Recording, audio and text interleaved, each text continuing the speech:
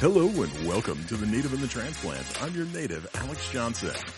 And I am excited for this podcast because this is something that's been a little bit in the works.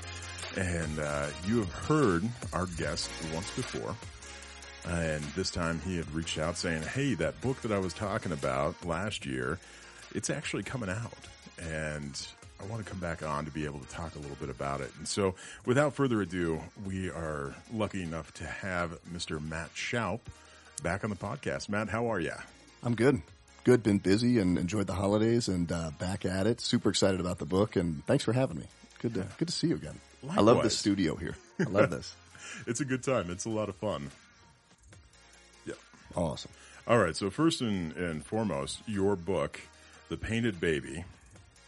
I just wanted to read a little bit just about the author, because about the author on this one. So Matt Shoup is an award-winning serial entrepreneur and is passionate about inspiring business owners to discover their leadership potential. He is founder of Imany Painting, Imany Roofing Solutions, Imany Real Estate Ventures, MattShoup.com, Shoup Commercial, Seville Holdings. He is also co-founder of Northern Colorado Jiu-Jitsu and Rai.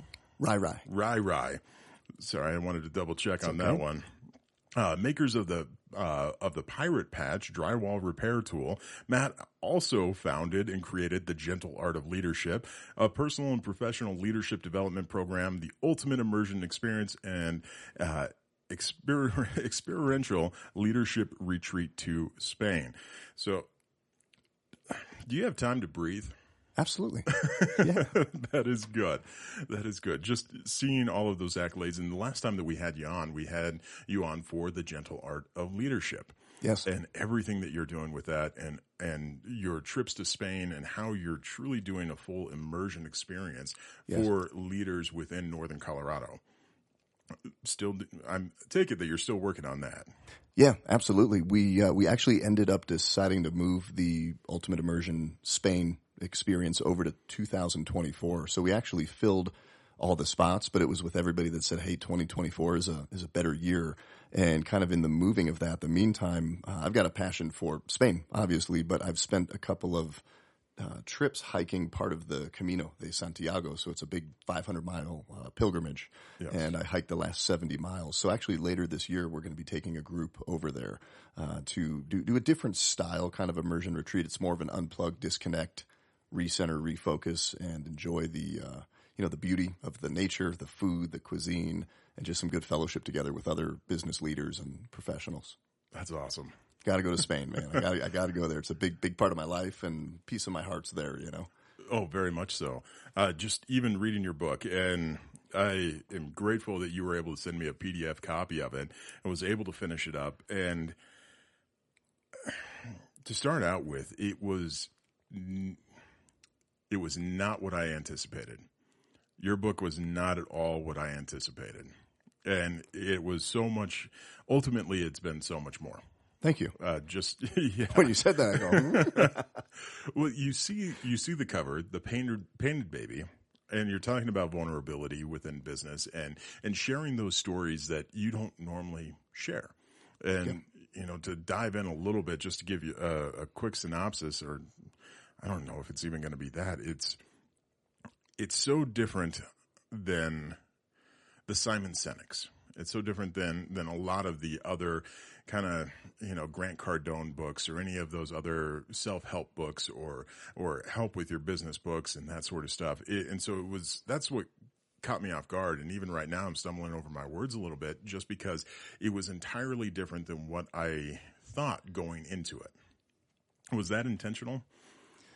It was, and one of the so from cover to cover, part of the intrigue of the cover is you see it and you have to turn it over, right? Like you can't not look at that cover, I believe, and I would say a lot of people that I tested the cover out with before we launched it, is you see that there's a 3-year-old baby with paint splattered all over her. It's actually my daughter. There's a story behind that. Well, I think it's on like page 91 or something that you even have a disclaimer that no babies were hurt in the. She was not harmed, nor was the baby that we actually painted. But yeah, I wanted to capture readers' attention. The marketing campaign that we did with that when we did it years ago really caught people's attention. But yeah, wanted them to turn it over to the back of the book and read what it's all about. But one thing that has frustrated me with a lot of the quote unquote thought leader books, I go, hey, you leave with a sound bite. Like, and I love Simon Sinek's books. I love the Grant Cardone stuff.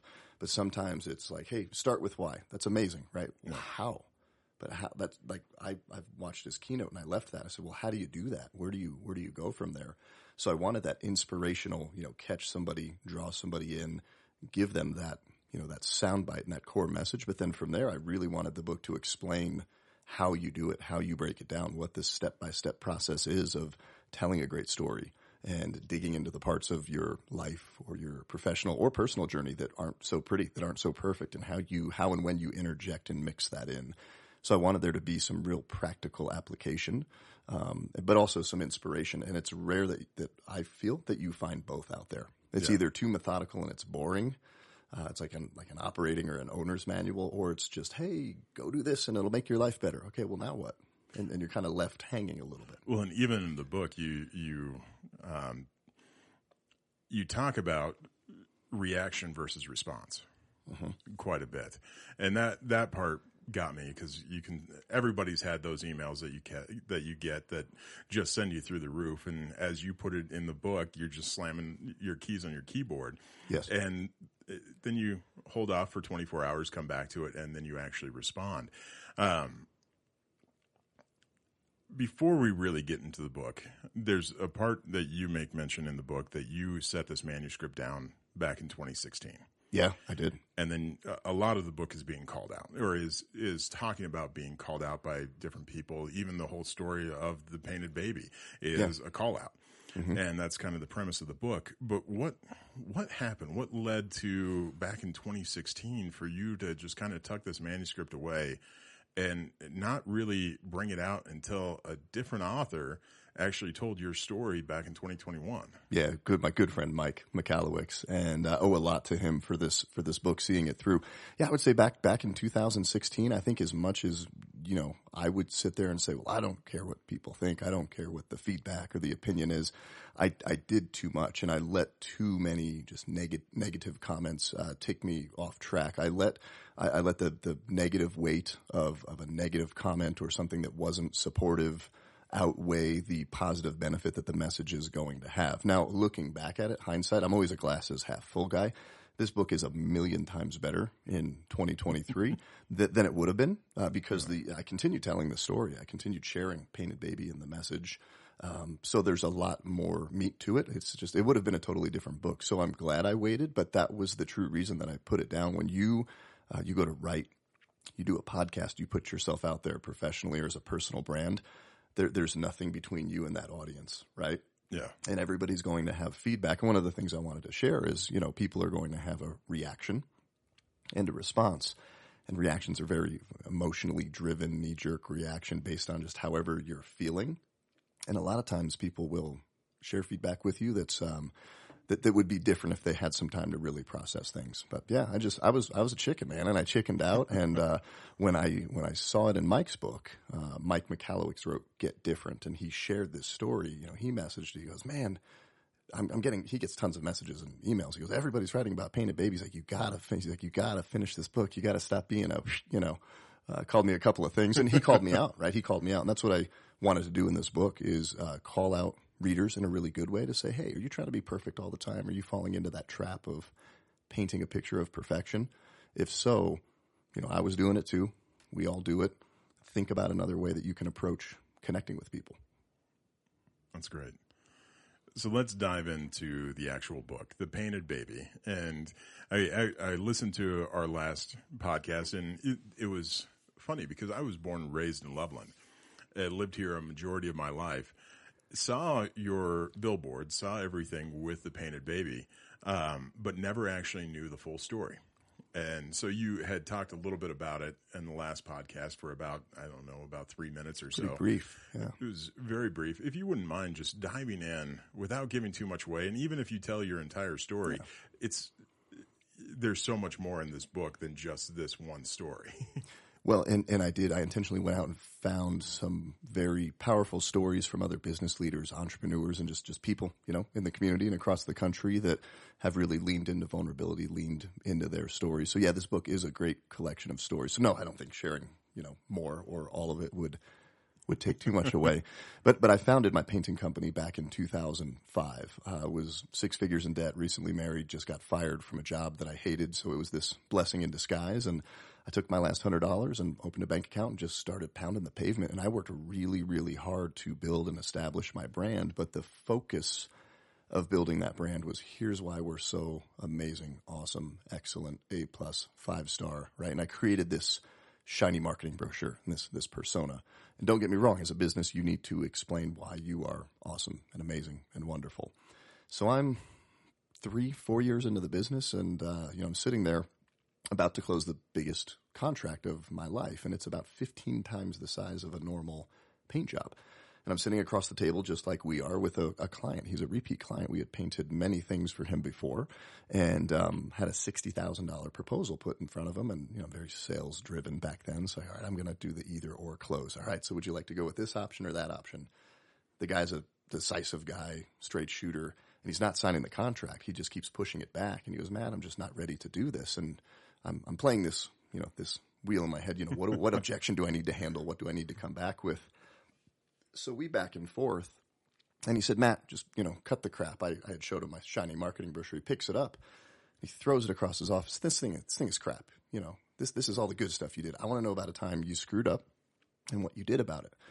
So that was this initial call out. I had never been asked this before in business. I was never taught that you would ever share that. So I'm sitting here kind of 180 upside down, not knowing what to do, and I'm nervous, and I'm sweating. I'm like, but I got to close the deal, So I said, all right, well, great. We painted the wrong color on a house once. Not that big of a deal. He said, I know that's not that big of a deal, Matt. That probably happens more often than you would think. So we painted the wrong house once. Because you painted the wrong house. I said, yeah, we actually went to the wrong house. We mixed up a drive and a court. There was a cul-de-sac and a drive, right? An avenue, a street, with the same address.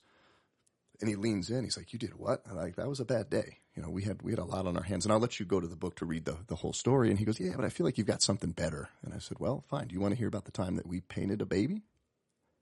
He gets real silent. He leans in. It's the most engaged I've ever seen him in any of our conversations, that I've ever seen a client in any sales engagement. And then I went on to tell him the story. We were painting a house for a wonderful family, and the husband worked. The mom stayed home. She had a 9-month-old baby girl. She comes out every day to bring the guys snacks, drinks, and admire the paint job. And on the very last day of the paint job, I'm 20 minutes away, get a phone call from my painter, Raul. He's screaming and crying, and it's hysterical. He's a Spanish-speaking guy, and I speak Spanish, so we goof around Spanish. Mateo, come quick. I paint the baby. Oh, my gosh. Come quick. And he just said, I paint the baby. And he hangs up the phone. Speed over, and it's just a mess. Paint sprayer exploded at the job site and painted everything within a 30, 40-foot radius of the house, including the painters, the mom, and her baby. So we actually painted a baby. And we addressed the situation, but I'm sitting here at this sales appointment, a couple years after this happens, and I'm telling him, I'm airing my dirty laundry. I'm sharing all of these things that, competition would never want to. I don't want my competition to ever know this and be able to share this. And he's engaged, and he's laughing, and we're connecting. And then he signs my contract. He goes, you're the kind of guy I want to do business with. And I just shared bits and pieces of this entire story. And I left that engagement saying, hey, it wasn't my brochure. It wasn't my wonderful Better Business Bureau review. It wasn't my tricky close that I learned in sales school. It was just being raw and real and sharing the shitty day at the office. I don't know how else to explain it, Yeah. And there was something there, but I didn't know what it was. So it took me some time to really dig into what happened that day and understand, the human psychology of that. But then I said, I have got to go test this. Maybe this was just a luck thing. So I went out and started sharing the story at every sales appointment and methodically, scientifically tracking ratios and results and observing behaviors of people. And I literally found that when you are true, real, raw, vulnerable, and just honest with people, you connect with them on a deeper level, and they're refreshed because they were waiting and wanting to do the same thing. We're posturing as people trying to tell you how great our holiday was and how, and it's not like this really sucks. Like you and I talked about kind of a rough situation that you went through, and I think we connected more because of that. Yeah. And I like how you break it down in your book, where you talk about this, but then you talk about the methodical aspect where the first 8 appointments that you had after that one appointment, you didn't close a single one. No. And it was the overall mindset of you can't just be vulnerable. You have to be able to say, yes, this is what we are good at. This is something that we strive for perfection on a daily basis. But even though we're striving for perfection on a daily basis with every job that we do, there are times that it goes completely sideways. Yes. And when it goes completely sideways, how do we react? How do we respond in that moment? And I think more so now today than even back in 2010, 2011, everybody is used to the facade. Everybody's used to the social media, how great, how perfect everything is in everybody's life, where internally you're just feeling like crap because you're like, great, I've got everybody else that's somehow doing this perfectly, and I can't get out of my own way. Yep. Where everybody else, it's just a facade. It's what they put out there. They're perfect family. They're perfect, happy, everything. And a few of the stories you talk about religion, and the point of this is not to go into a religious talk at all, but I equate it to the Sunday morning Christian, where prior to social media, there was a lot of people that go to church every Sunday, and you knew what their home life was, and it was crap. Yeah. You knew how they treated their kids. You knew everything else that was going on, but you showed up on Sunday, and they were this picture-perfect family. Playing the part, Playing the role. And in society, I think with social media and the progression and evolution of it is, everybody's posturing. I'll even go to mine. Like I look at, look at this beautiful family photos and Christmas and morning coffee with Matt. Like I didn't share about my busted up knee. Maybe, I'm actually about to.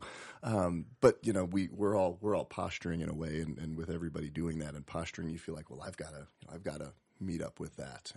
And then everybody's competing, and we overset this expectation that we know we can't meet. So, I've been in so many conversations, engagements, and I challenge everybody listening, here's the perfect holiday. This is wonderful. This is amazing. Then somebody says, hey, sip of coffee. Can I just get real with you for a minute? Like I've got some really bad stuff going on. I just need to get it off my chest. And this is really, really impacting me and my family and my business. And then you watch that other person. Really? You too? Oh man. Well, I've got this going on. And then there's an honesty there. There's a vulnerability, and somebody has to go first. Yep. Have you ever been in those conversations where you're like, that was pointless? Like we know something's going on at a deeper level with both of us, and nobody wanted to go there. Even when I was in the mortgage business, that was one thing that I connected with a lot of my clients on. You could tell if somebody's coming to you, especially for a refinance when rates aren't great and there's something going on. You have to dig a little bit deeper. You have to figure out, okay, what is the actual point and purpose of this? What's actually going on? And when it was amazing to me, because I can recall just a couple off the top of my head, that all of a sudden, and in particular with men, it's very difficult for men to open up, to be vulnerable. Yeah. And throughout, when I was president of the Northern Colorado Rugby Club, I talked with a lot of my guys then as well. But that taught me how to interact, how to engage, how to be able to get someone to open up a little bit. And I would hear the same thing every single time, is I feel like I'm taking 2 steps forward and then 3 steps back. Yeah. And it got to be a point with me that I love rugby. I'm not sure if you've ever watched rugby or if you're a fan of rugby. Just a little bit, but I couldn't tell you much about it. So in rugby, there's 3 ways that you can move the ball forward. So 1, you hand it to a guy like me. So again, I'm 6'2", 325 pounds. I get the hold of the ball and I just drive forward as hard as I can. Usually good for 5 meters, 8 meters, 10 meters, something along those lines. But a guy like me doing that every single play, I get tired pretty quickly. Yeah. And all of a sudden you can't do that anymore. The second way is you can kick the ball forward. But if you kick the ball forward, you lose possession. So then at that point in time, you're kicking the ball forward and then you are running, you're doing everything you can to try and recover that ball. So that way you can maintain some semblance of control. But as it's in the air, you have zero control of what's going on. The third way, and what you see more often than not in rugby, is in order to maintain control, you throw the ball backwards. You have your entire line that's spread across the field and everyone's staggered back. And you throw that ball and you shuttle it to the other sideline, going 15, 20 meters back to get into a different position to be able to run the ball forward. And I noticed that when I would talk with men in particular, and I would share this story with them about how you can maintain control and move the ball forward, I said, on the rugby pitch, we do it every single down. We do it every single time that we have to recoup, we have to redirect, we have to throw the ball backwards. We have to take 10, 15 steps backwards to be able to get 7 steps forward. Absolutely. And being able to change that overall mentality of this is something that you do in this game every single time you step on the field.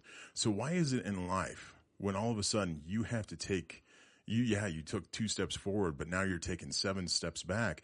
Why is it that you get discouraged instead of looking at it that you're just moving to a better position so that way you can drive further the next time? I think we look at the short game, right? It's like, hey, I'm trying to score. I'm trying to cross this line right now, and I just pitch the ball back, so I'm back now. But it's like, yeah, but you might be saving yourself from some impending doom, disaster, failure, or something you didn't see. There's a reason for it, And I think we're conditioned. I have a new video series coming out. It's Mat on the Mats. It's leadership lessons that I learned through and from training Brazilian Jiu-Jitsu. Yes. And we're in this culture where you turn on a podcast or a little reel or whatever. It's drive forward. Don't ever give up. Go, go, go. And you got to drive forward. It's like, no, it's okay to stop. It's okay to pause, stop, tap out, give up momentarily so you can regroup. And that regroup might mean going 20 yards back off the field, back to the locker room to figure out, hey, whatever I'm doing, like this isn't sustainable moving forward. This isn't working moving forward. As we're moving forward, people are getting injured or they're leaving our organization or whatever it is, right, that's going on. So yeah, there's nothing wrong with it. But again, like it's what we're conditioned to do. Just drive forward. Don't ever give up. And, a step backwards is very just that linear thinking and not that long-term and just holistic thinking of what else is involved in there. I don't know who said the quote, but it's been circulating, and it kind of always circulates at the beginning of the year, where people always overestimate what they can do in 6 weeks and underestimate what they can do in a year. Yes, I think I hear Tony Robbins say that a lot. I don't know if he originally said that, but yeah, it's just those little steps, and sometimes going backwards is necessary to go forward, and that's okay. And when I forget which chapter it is. It's towards the beginning of the book, chapter 2 or chapter 3. Correct me if I'm wrong. Okay. Is when you start talking about jiu-jitsu and how you were driving by this jiu-jitsu studio. Oh yeah. And you would drive by, and then one day you actually go in. I did. Yeah, drove by, was going to the Gold's Gym in Loveland there, on Eisenhower, and, MMA was gaining popularity. I had done a little bit of another martial art, and I said, I'm going to stop in here one day, and, thought I was going to jump in on like a kickboxing, stand up, punch people in the face class. And there's all these guys wrestling around in pajamas. And I'm like, well, I'm here for that. I might as well do that. And I go, oh, this guy just threw this guy and then choked this guy. That seems pretty cool. And I saw that on the TV in the UFC. So I'm big and strong. I can do this. And, that was the call out section, I believe, when yes. I got pretty called out that day and challenged. It turned everything that I thought that the point of sharing that story was everything I thought I knew about, say, physical engagement and winning a fight.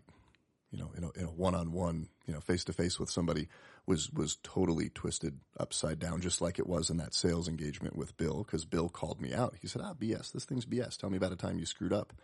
Hey, you can't drive forward just because you're twice this kid's size and expect to do something with him. He knows Brazilian Jiu-Jitsu, and he just used everything that you had against you, and now you're crying a lot.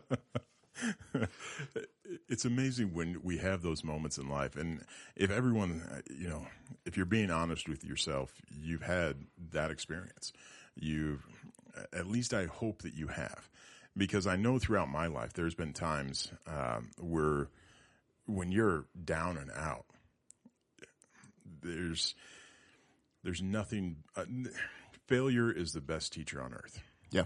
And nothing can teach you better than when you are at rock bottom. Mm-hmm. And you realize hopefully very quickly that rock bottom is a great place to start a foundation. It is. And you start building up and you start going from there and trying to understand, okay, why was I in this position? And you later on in the book, you start talking about all of the different little choices that you made. There's the gentleman from Florida.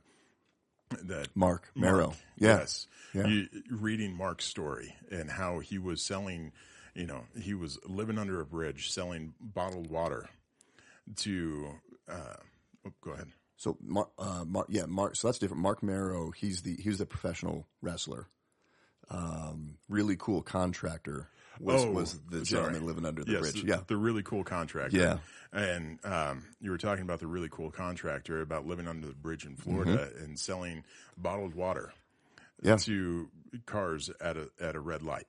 Yeah. And then one guy in a Mercedes stops by and says, "Hey, pull over to this gas station and I'll talk to you for a minute."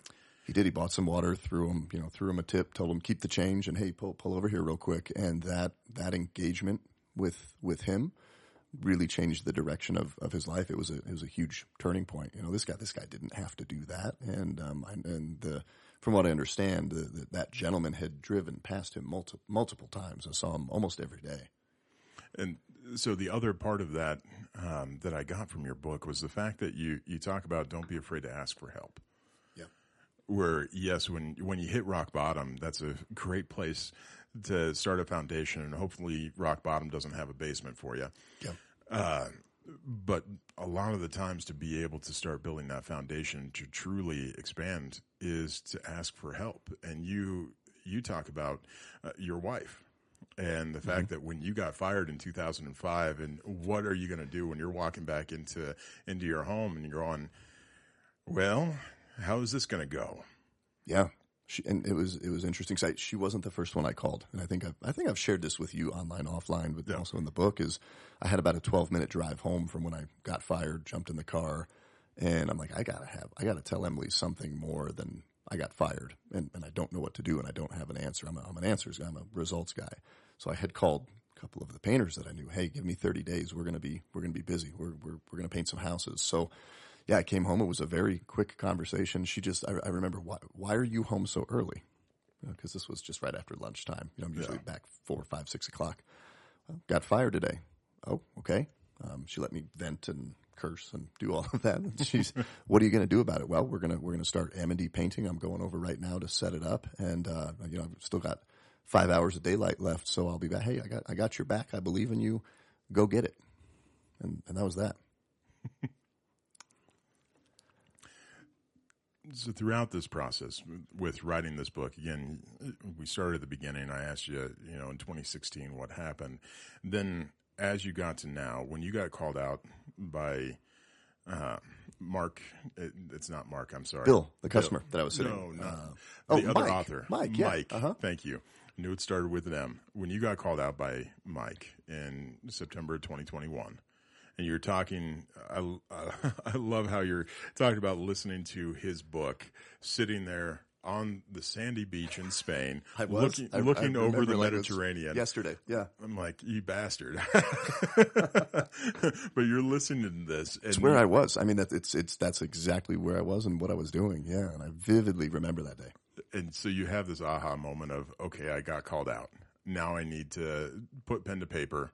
I need to actually pull this manuscript out and start working on it again. Yeah.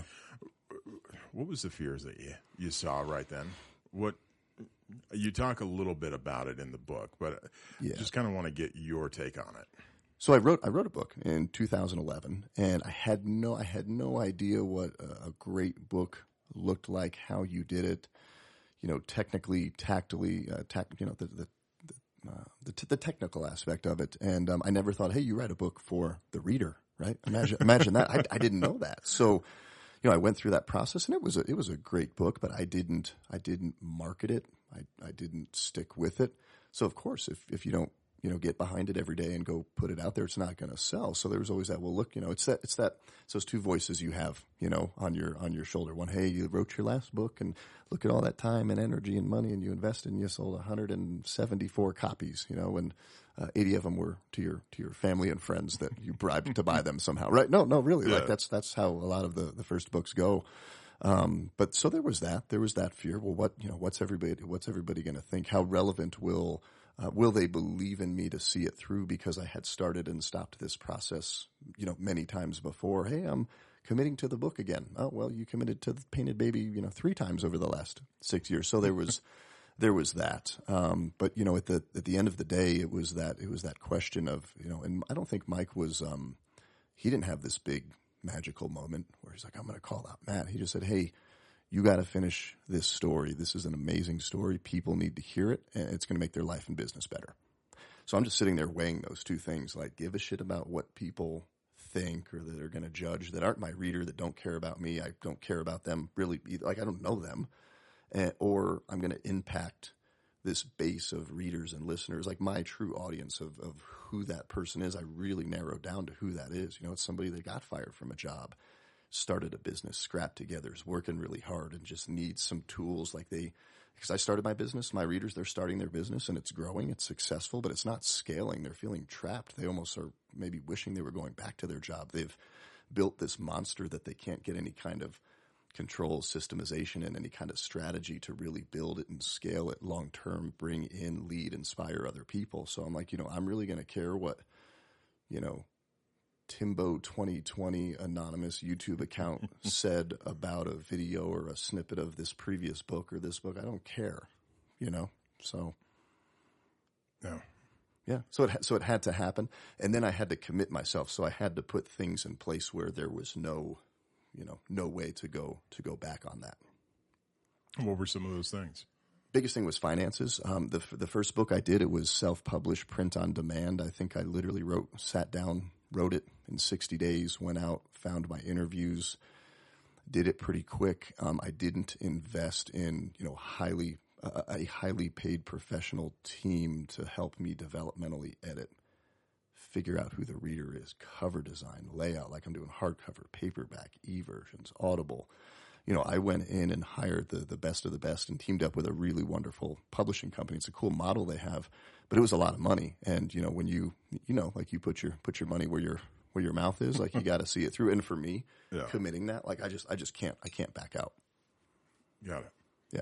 So that was a big motivational drive for you to actually get to this point where it's coming out on the 31st. Yeah, I mean, I have the finished book, right? Yeah. Hardcover, everything in my hand, and it's ready to go right now. Yeah, so we're just doing the build up to it, and a couple of groups and events I'm going to prior to that are going to get a little sneak peek. They did some pre-purchase, but yeah, it's coming out 31st of January. We're having our party, February 3rd. You should have just gotten the invite to that. I did, and I got my tickets, so I appreciate it. Yeah, we're going to throw a big old dinner and celebration, and some wonderful local companies have teamed up to sponsor the event. We're going to do some fun things and fun surprises, and even some of the entrepreneurs whose stories were featured in the book, they're going to be there. Oh, fantastic. I'm going to get a chance to meet them. It's going to be super fun. So what is your goal with this book? What is the impact that you hope it will have? So the first person that gave me any kind of feedback for it, right? And this is back to anybody that's listening and you've got the little negative guy that's just crapping on you and your dreams on one shoulder, and then hey, you did something, said something that really uplifted me, right? You've got these two guys, gals on your shoulder.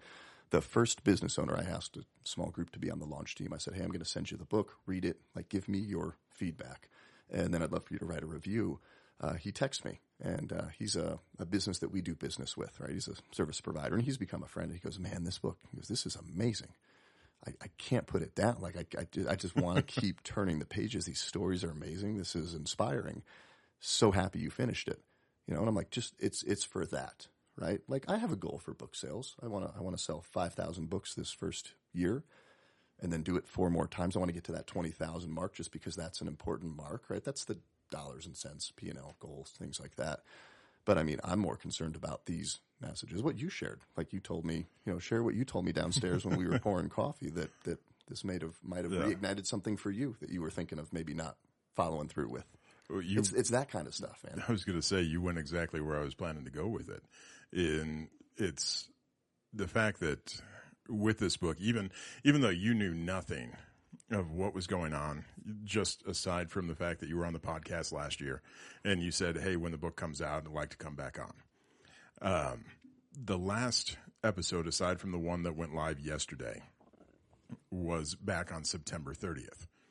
Mm-hmm. And then me and the transplant, and I released about a 22-minute little podcast yesterday just to talk about kind of what has happened and that sort of stuff. But ultimately it was the transplant Jen, my former co-host, she decided that she needed to step away in October. And it was at that point in time that we were just finally starting to crest the hill. Yeah. And starting to get some, not just normal monetization through the different podcasts. We're on 13 different platforms, that sort of stuff, that you do have a little bit of monetization through that.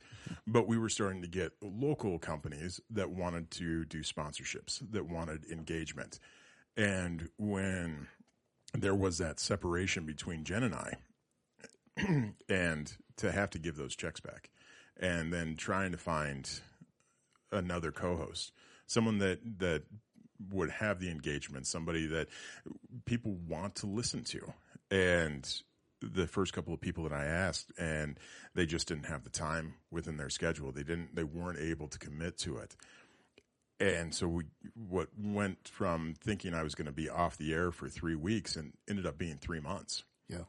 Losing guests that were supposed to be on, losing those ideas, and not being able to have the engagement. And I was sitting down with my wife and we're talking, and I was getting ready to just call it quits, saying, you know what? Yeah, it kind of ran its course and we're going to be done. And it wasn't 24 hours later, I get your email. I get your email that says, hey, the book's coming out at the end of January. I'd like to come back on the podcast and talk about it. Yeah. And that reignited something. But then even yesterday I reached out to you and I said, well, shoot, if we're having this book, I really need to read this book. I should have reached out a week ago or something. Didn't even cross my mind that you would have books in hand that I could just borrow a copy and be able to read it. And so I sent you an email yesterday and I'm like, hey, do you happen to have a copy of this? We're talking 24 hours. 24 hours to ago. where we are right now. Yeah. And I'm like, hey, do you happen to have a copy of this book that I can borrow and thumb through and be able to read it before we sit down for this podcast? And as I'm reading that book, and just even the first couple of pages, and as you talked about with not being able to put it down, you start, the way that this book is written, it's not like a self-help book. It's not like a traditional self-help, or you had alluded to a terminology at the beginning of the podcast. Soundbite. The rah, rah, rah, like, yes, it's not. Do this, it's amazing. Correct. And then it hits you, it hits you at your core, you get excited. Okay, well, now what? Well, what do I do when I leave this event seminar, put this book down? How? Yes. Yeah.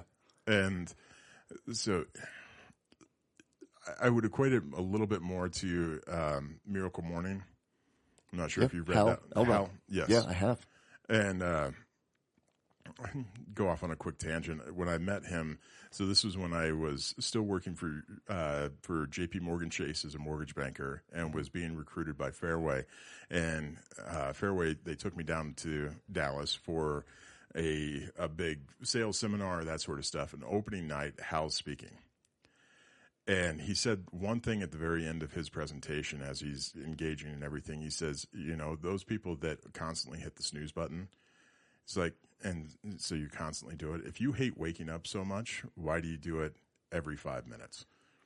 And it was just something that just stuck with me. But I would equate your books similarly to kind of that first time I read Miracle Morning, where you do have some answers. You do have some driving questions throughout the entire book that says, hey, pause here, stop for a minute, take a look at this. What are the stories in your life that you aren't telling everyone else? Mm-hmm. There's sections throughout the entire book. There's a book called House of Leaves. This came out by Mark Daniel Whiskey beginning of, I think it was 2001, 2002, something of that sort. And one of the biggest pieces of that book that people hated is he would go on a 3, 4, 5 page diatribe on how an echo works. Well, then as soon as you turn the page, then you realize why he spent so much time telling you what the distance is for an echo, because his character now hears a full echo. Well, it wouldn't make sense within that context if you didn't have that information. But you do a great job within your book of outlining that, of saying, yes, you have some stories that you aren't telling people, and what is the window? What is it that everybody knows about you? What is the facade? What is it that you're hiding? Yeah. What is it that is your blind spot that everybody else can see but you're oblivious to? Yeah. And then what is the unknown? Yeah. Throughout all of this process with writing this book and with your companies, yes, Painted Baby goes on the M&E painting side. But with your other companies, has the way that you ran the painting company really impacted how you do everything else within your life, not just within business, but personally as well? Yeah. Yeah. So yes to all. And, M&D Painting was the first company. So I tell people, that was the testing grounds for a lot of this stuff. I've made a lot of mistakes, learned a lot of lessons, but really pulled out some core values and some themes of how we do business. So, like another book idea that I've got in mind I'm working on, it's pour into people, right? It's how you invest in people. You put people before the profits, and what that looks like. That is a lesson. That is a value set that we run through all of our businesses, mostly learned by really getting it wrong with people for a really long time. Painted Baby, right? Connecting with clients and others you serve through brave, vulnerable storytelling. It's owning your worst moments. It's putting down the perfection, putting that aside and really connecting with people. Again, that was done from massive screw-ups and learning lessons. So yes, in all of the other companies, those are the core values, right? All of the companies, they're an extension of me. The partnerships that I have, those are an extension of us, me and the business partner. But yeah, we push that through everything. So it's a great tie-in. That's good. So now let's talk about Northern Colorado. So you've obviously spent a lot of time here. Yeah, 30 years. Yeah, I moved here when I was 10, so just a little over 30 years. And you've built your businesses. You've built these successful businesses. You have, overall throughout Northern Colorado, people know you. Whether it's the guy spinning the sign up off of Harmony and 287, or based off of your bus signs and bus stop signs, all of that stuff. Northern Colorado right now, everybody's nervous throughout everything that's going on economically within the United States. With the leadership program that you've built, with everything else that you've done, how do you guide people? How do you I don't want to say bring comfort, because it's not necessarily comfort that people are looking for. It's people are looking to leaders right now that have any form of answer that isn't just blowing smoke. Yeah. So in Northern Colorado, with this climate that we have, with everything that's going on, what are some of the things that you're looking at this year that you can do, or that other people can do, that you see the problems that are taking hold, and how can we kind of correct them as a community? Yeah. So the first thing, and again, it's like being real and truthful about it, I mean, so you have to be really careful with the positive thinking. So hear me out all the way through. I'm a glasses half full kind of guy, right? So, okay, real estate, there's inflation. Things are costing more. Families that are not receiving pay increases to keep up with the rising costs are going to have higher expenses. It's going to eat into their ability to save, if they're even saving. If they're creating debt, they're probably creating more debt, right? Well, think positive. You think your way to riches, right? Yeah. No, like a gallon of milk was like $9 at Christmas. I had to go get it. I can't, if there was even milk or eggs left, like they were totally out, right? So we were just talking about this as a company, is face the facts of what's going on.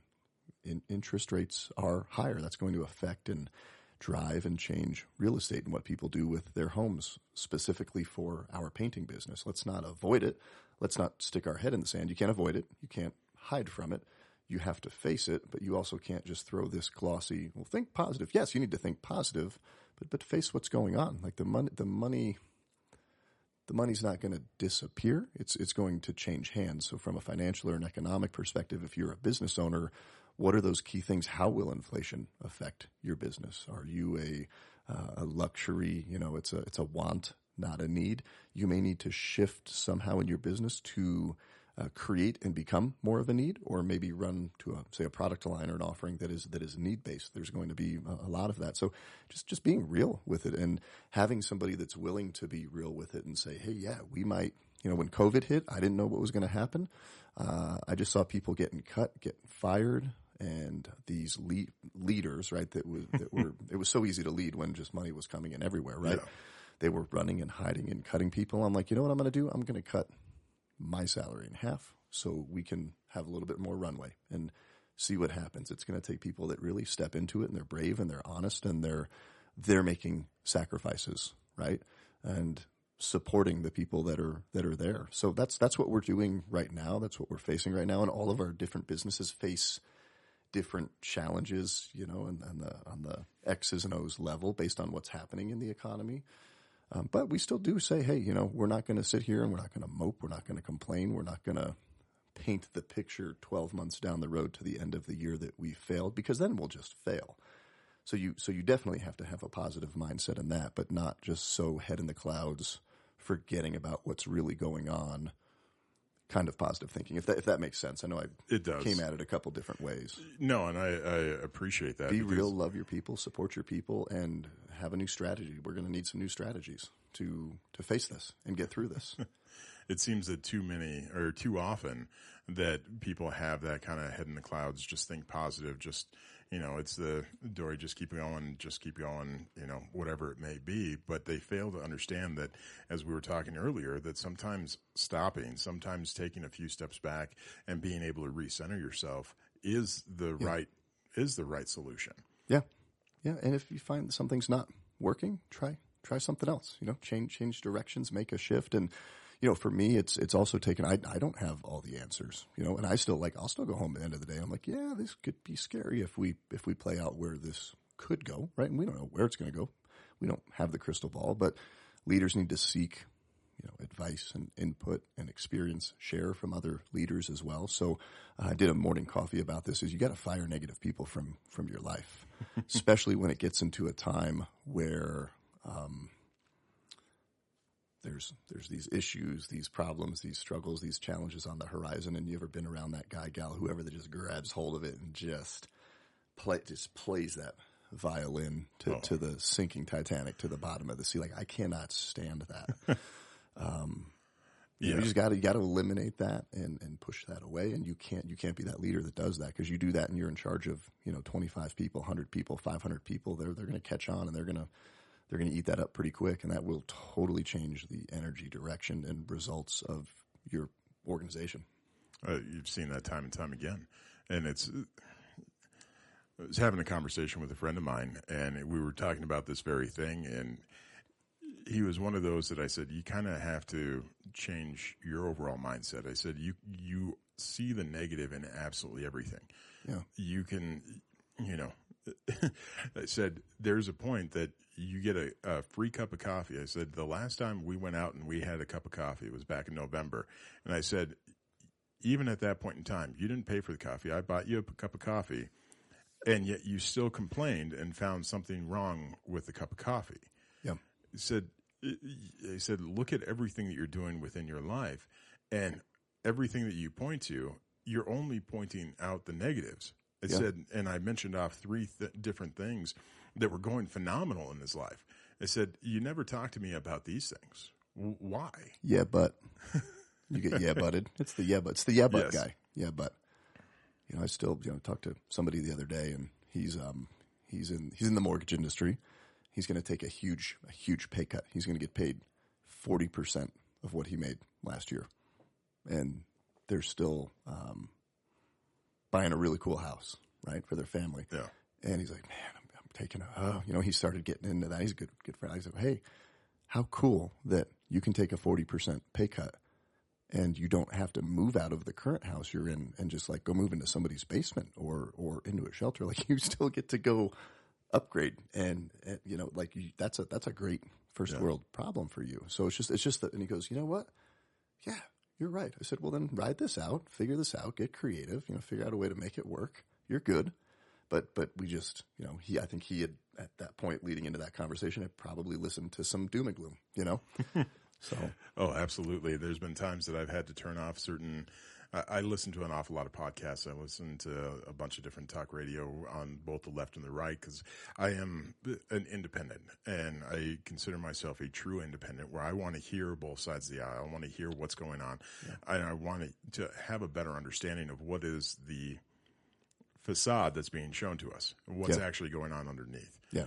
And when you are so focused, especially into politics, more so than anything else, it can drive you into an early grave. It's just in the fact of how much negativity, how much is just being spewed upon you that doesn't matter. That isn't exactly, it's not anything about what a particular bill is or what this may be, that may be. It's all just word vomit to try and get a reaction, not a response. Yeah. Yeah. And it's, I'm right, you're wrong, I'm in my corner. There's no middle ground. There's no just logical discussion on either side. And you know, I joked about this. I don't talk about anything that's going to divide people and create any more chaos, negativity, just crap that's already out there. You know, it's like we need to, leaders, especially in this time, and I think all the time, but especially in this time, you need to uplift people, bring people together, get some common focus and common energy around something positive. Again, don't ignore what's going on, right? I'm not ignoring, you know, these things, the issues that need to be addressed, but you can't dwell on them. You need to create solutions where there's winning outcomes for everybody, and have the balls to do it. You know, I guess that's the only way to say it, right? Like somebody needs to step up and do it, because a lot of people aren't. That pit you talked about, that's the basement. Yep. It's like mom's basement who's letting you stay there, and she's cooking you soup and letting you play the video games and hang out there all day. It's like people create, and other people will create these environments for them where they get to go there, and it's okay. You got to break out of that. Yeah. So at the beginning of this year, you know, everybody has New Year's resolutions. Everybody has that stuff. And then you saw the whole thing of don't anybody say that this is your year, that sort of thing. Cause everybody did that back in 2020 and 2021, 2022. And it seems like we've just been living in this constant cycle. That's just been a 1-year cycle. Mm-hmm. I'm cautiously optimistic about this year. And the reason why I put it cautiously optimistic is because of the conversations just within, I mean, shoot, we're sitting here on January 11th. Yeah. And the conversations that I've already had this year have been, you know, yeah, we're in a bad spot. Yeah, this isn't going as we planned. But a lot of them have been also, it wouldn't have been in this position that I'm in right now, I would have never saw these opportunities that I'm now seeing. Absolutely. And it's changing that mindset. And this is, when I was reading your book, this is a lot that I was looking at as well, even just talking about this podcast, where I was ready to pull the plug on it. And now looking at it and going, you know, now I have a little bit more creative freedom. Now I'm going to be able to bring on a couple other co-hosts that I wouldn't have had the opportunity to bring on without going through what I went through, and being able to learn from, not mistakes, but learn from some of the pitfalls and have a better understanding of, okay, I went through that. We made it through this. Now what does the future hold? Yeah. And where can I go and truly take all of that knowledge that I learned, even though it put me into a place that I didn't want to be. Now I'm sitting here with an awful lot that I can look forward to and say, great, I know what I can do and how to improve this and how I can be better at this now. As you were sharing your story about losing the sponsors and, you know, turning away the guests, like that's your rugby pass back right there. Maybe it was 20 yards, maybe it felt like 40, 50, you know, it was way far back, but now you're sitting here ready to launch. And I think, when things are good, right, fat and happy, you'll hear that term when, in the real estate business, it's like anybody can pick up and grab a deal. When things are going that way, it doesn't really force you to think outside the box. When things are being, taken away from you or become scarce, that instinct of I've got to figure this out. Like I've got to feed the family, I've got to support the team, I've got to do these things. And actually, it's a good thing to have some constriction and some pullback. Doesn't mean it's comfortable. Doesn't mean it feels good. Doesn't mean you wanted it. But for me and a lot of other people I know, that's when they've made some of their biggest discoveries, breakthroughs, and were set up for some of their biggest successes. I mean, you look at people in history that lost everything, hit reset at 50, 60. It's all good. Absolutely. So I'm proud of you, man. I'm proud of you for driving it forward, and thank you for having me back. And just those words mean a lot that you shared with me. That that this book, this book was able to do that for you. Yeah, and as you put it, it's not a soundbite book. I encourage everyone who's listening to this to go out and get this book, pre-order this book. Whether you're looking at it for business or you're looking at it for your own personal life, even the tools that you have on mattschaub.com that go with this book, to be able to start looking at your stories and having an understanding of, okay, I'm trying to have this shiny facade on the outside on social media, whatever it may be, but I'm dying inside because of everything else that's going on. Yep. And understanding not only that it's all right to have those vulnerabilities and those stories, but your book and the tools that you have that go with it allow you to be able to break everything down. And yes. I'm not sure if you do a lot of journaling at all. In phases and seasons, yeah. I'm not as consistent, but I do, yeah. That's one thing. I'm doing a lot of people are doing the hard 75 or hard 90. I'm doing a hard 90 right now. Okay, great. So, no alcohol, getting to the gym every day, cold That's showers. Why this coffee tastes different than we had. Wasn't it different last time we had, right? Doing, for me, like the Wim Hof method with breathing, it's essentially meditation, but it's in a different light. Ice cold showers and different things of that sort to put me into a different mindset and to be able to drive me forward so that way I can accomplish what I want to accomplish this year. And this piece of having this book and having the tools, it allows you to truly dive in, and you do a brilliant way of being able to isolate through your 6C program. Yes. Yeah. How do you isolate your stories? And how you build your stories, and also build up your stories, not just for yourself, but how you can then take that story and share it with somebody else and be able to have that impact, not only yourself, not only your close circle, your sphere of influence, but others as well. I mean, the fact that you walked into the studio tonight having no idea how your book impacted me. No, I didn't. And again, like I think about that, and I'm sitting back like, Matt, from 2016, if I can say it, like, what a bitch you were. you know what I mean? Like, it's just like, this is what I envision. Like, there's so much more impact that this is going to have. I would encourage anybody that's thinking about doing something big, a book, a podcast, a business, just jumping into something where they're really going to impact people. I think the bigger impact that is known that you're going to have, right, in the big picture, the harder there'll be some pushback. So if you're going for big impact, there's going to be big pushback. So no, I'm excited. I'm excited for it, and it's going to be exciting moving forward. So I'm excited for people to read it and just keep getting it out there. And my daughter, I'll tell you, hustled me down. She shook me down. She said, Dad, she goes, you put me on the cover. How much are you going to pay me for every book we sell? It's a motivation there, right, to sell books. So she gets a little royalty. That's awesome. Be supporting her in her future college wedding fund, probably business fund too. Is what I think she'll do. That's awesome. And the story that you have in there with you and your daughter going to Spain, I didn't know that about you. I didn't know you had that experience and had that experience with your daughter. We did. Yeah.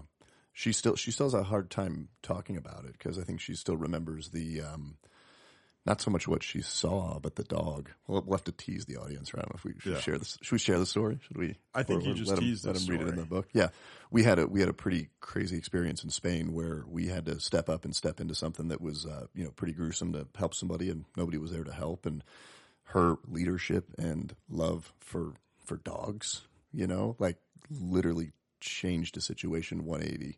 They could have gone pretty bad. Could have gone a lot of different ways than it did. Yeah. So before we close out, I want you to take a few minutes and talk about, pitch the book. As far as I know, we've been essentially pitching the book this entire time, but where can people get it? What are the other resources? Where do they get the other resources? Yeah. And when can they have it in hand? Yeah, so we're not doing a pre-order. We're going to do like a full launch January 31st. It will be available on Amazon. So you'll have hardcover, paperback, e-version. Working on the Audible right now, so we'll have a launch of the Audible a couple months down the road. But yeah, that'll be the 31st. Yeah, that takes a little bit more time. It does. I'm recording it right now, and that's a really fun experience to do. Yes. And then the workbook that goes along with it. So at mattschaub.com, I have a free tool.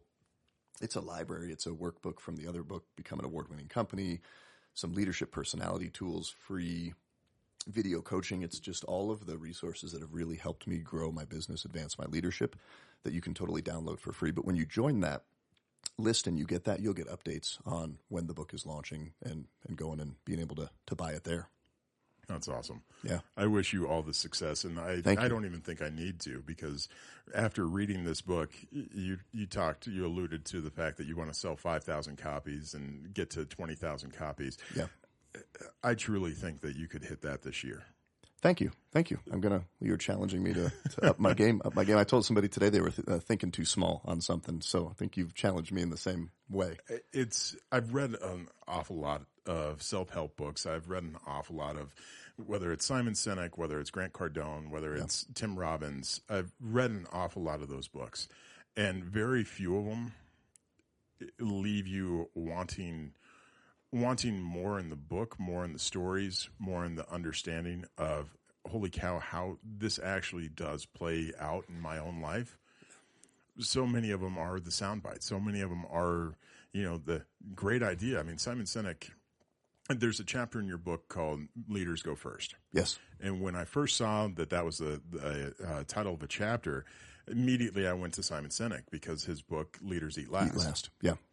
And I was like, leaders go first. But then even going into that chapter, and you have an understanding that as a leader, there's sometimes that you have to put yourself first. And you have to be the one that is courageous and says, with everybody standing around, I'm going to go in and I'm going to take control of this situation. And that was the Haley story in Spain. Yeah. Everybody's standing around. Like, people that should have been doing something were standing around, and nobody's doing anything. And I said, okay, let's do this. Let's do this, Haley. And then when we start doing that, they go, what are you doing? You're not doing anything. Yeah. So it wasn't, go first in terms of a selfishness, but it's like, hey, there's an action that needs to be taken right now. And when you do it as the leader, everybody else will follow through that door. You've got to pierce through. You got to open that door, bust a hole in that wall. And then I think I follow that up with, leaders don't do it alone, because I think we get in this, well, I'm going to go first and do it all myself and put the weight of the world on our shoulders. No, you've got to ask for help. And there's a team that's going to support that, or you're not going to be able to do it for too long. And then you follow that up with, sometimes leaders are last. Mm-hmm. Put themselves last. And that was Dave's story. Yes.